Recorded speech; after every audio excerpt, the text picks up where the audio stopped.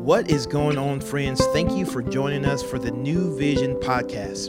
We here at New Vision believe that the gospel transforms lives.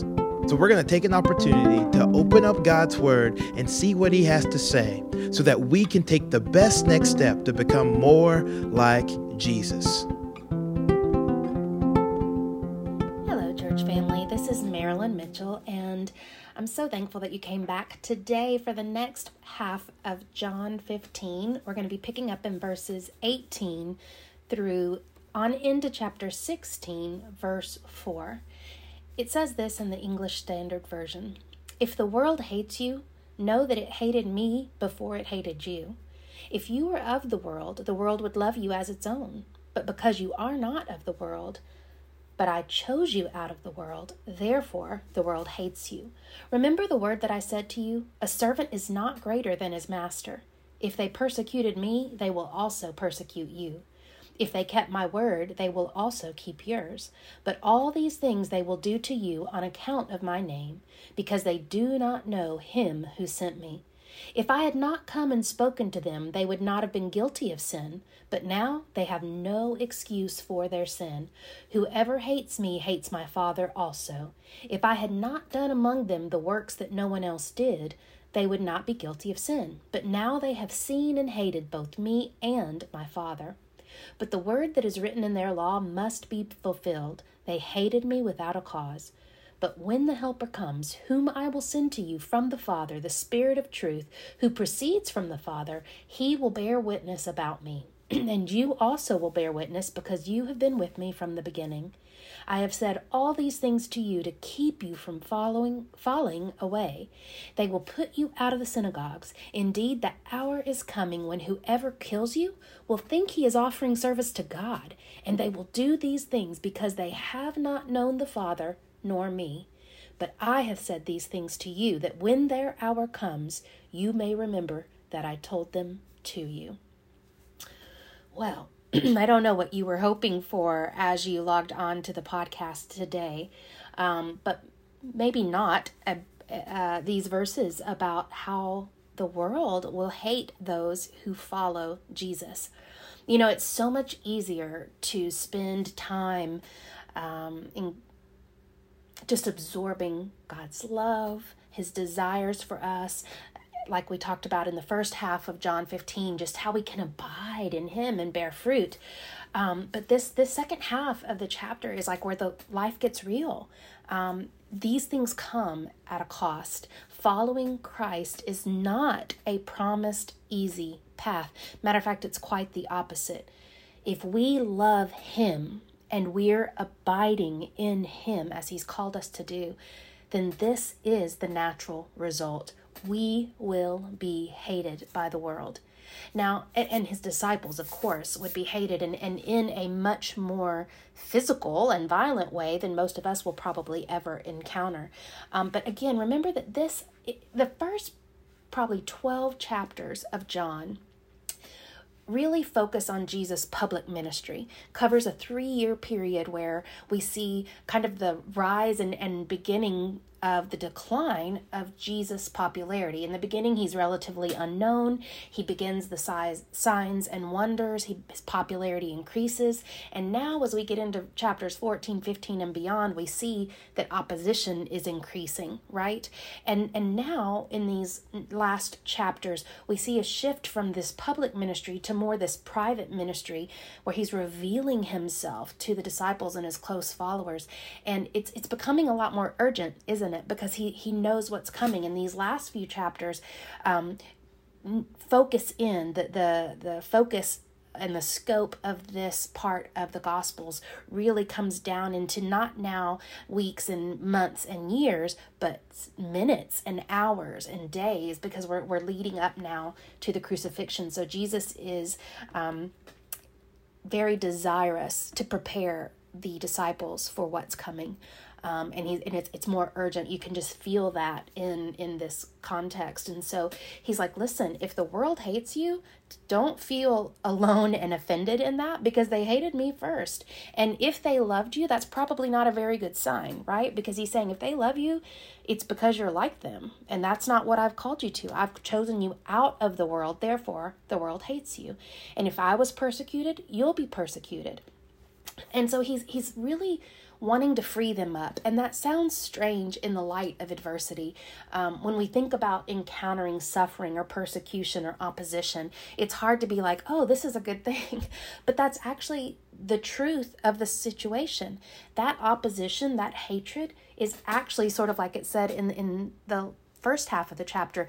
It's proving out that you're his disciples. The fruit that you bear, both in joy and in affliction, is evidence of his working within you, evidence of your abiding in him. And so, he says, look, whoever hates me hates my Father too, and they're going to hate you.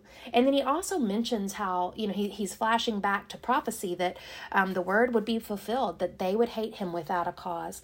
But then just this beautiful, beautiful truth and reminder that when the Helper, which is the Holy Spirit, comes, whom I will send to you from the Father, the Spirit of truth, proceeding from the Father. It's interesting to me here how he double emphasized that. He says, I'm going to send him to you from the Father.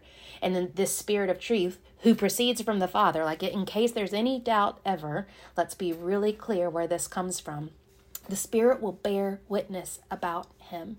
And so we have that hope, we have that comforter, we have that helper who bears witness, who bears truth of all things. And he says in chapter 16, verse 1, I've said this to keep you from falling away. And how kind is Jesus to be preparing the disciples in this way? If you know me, I am very much a fan of just blunt truth. I like to know what's coming, and whether it's good, bad, horrible, indifferent, if I know it's coming, then psychologically, I just feel like I can deal with anything. It's like, okay, I can prepare my mind, I can prepare my spirit for whatever this hard thing is that's coming. And in many, many cases, we do not have that luxury. We cannot know. We are not in control, but we know the one who is, praise his name. But he is in this case, because they are headed into some very tumultuous days. They are going to experience the hardest moments of their life in just these next few days, in the context of this timeline. And he says, listen, I've said this to you to keep you from falling away, so that you're not caught off guard. You're not surprised when this opposition comes. Indeed, you could actually be grateful for it as proof that you are my disciples. And it's so sad there in verse 2 where he says, the hour is coming when whoever kills you will think he's actually offering service to God. And while this is very specifically talking about what's leading up here to Jesus' crucifixion and the Jews who believe that he isn't the Messiah, and so they think that their opposition to him is actually in service to God. So sad and so tragic that they missed it. But the reality is we can be in that same position.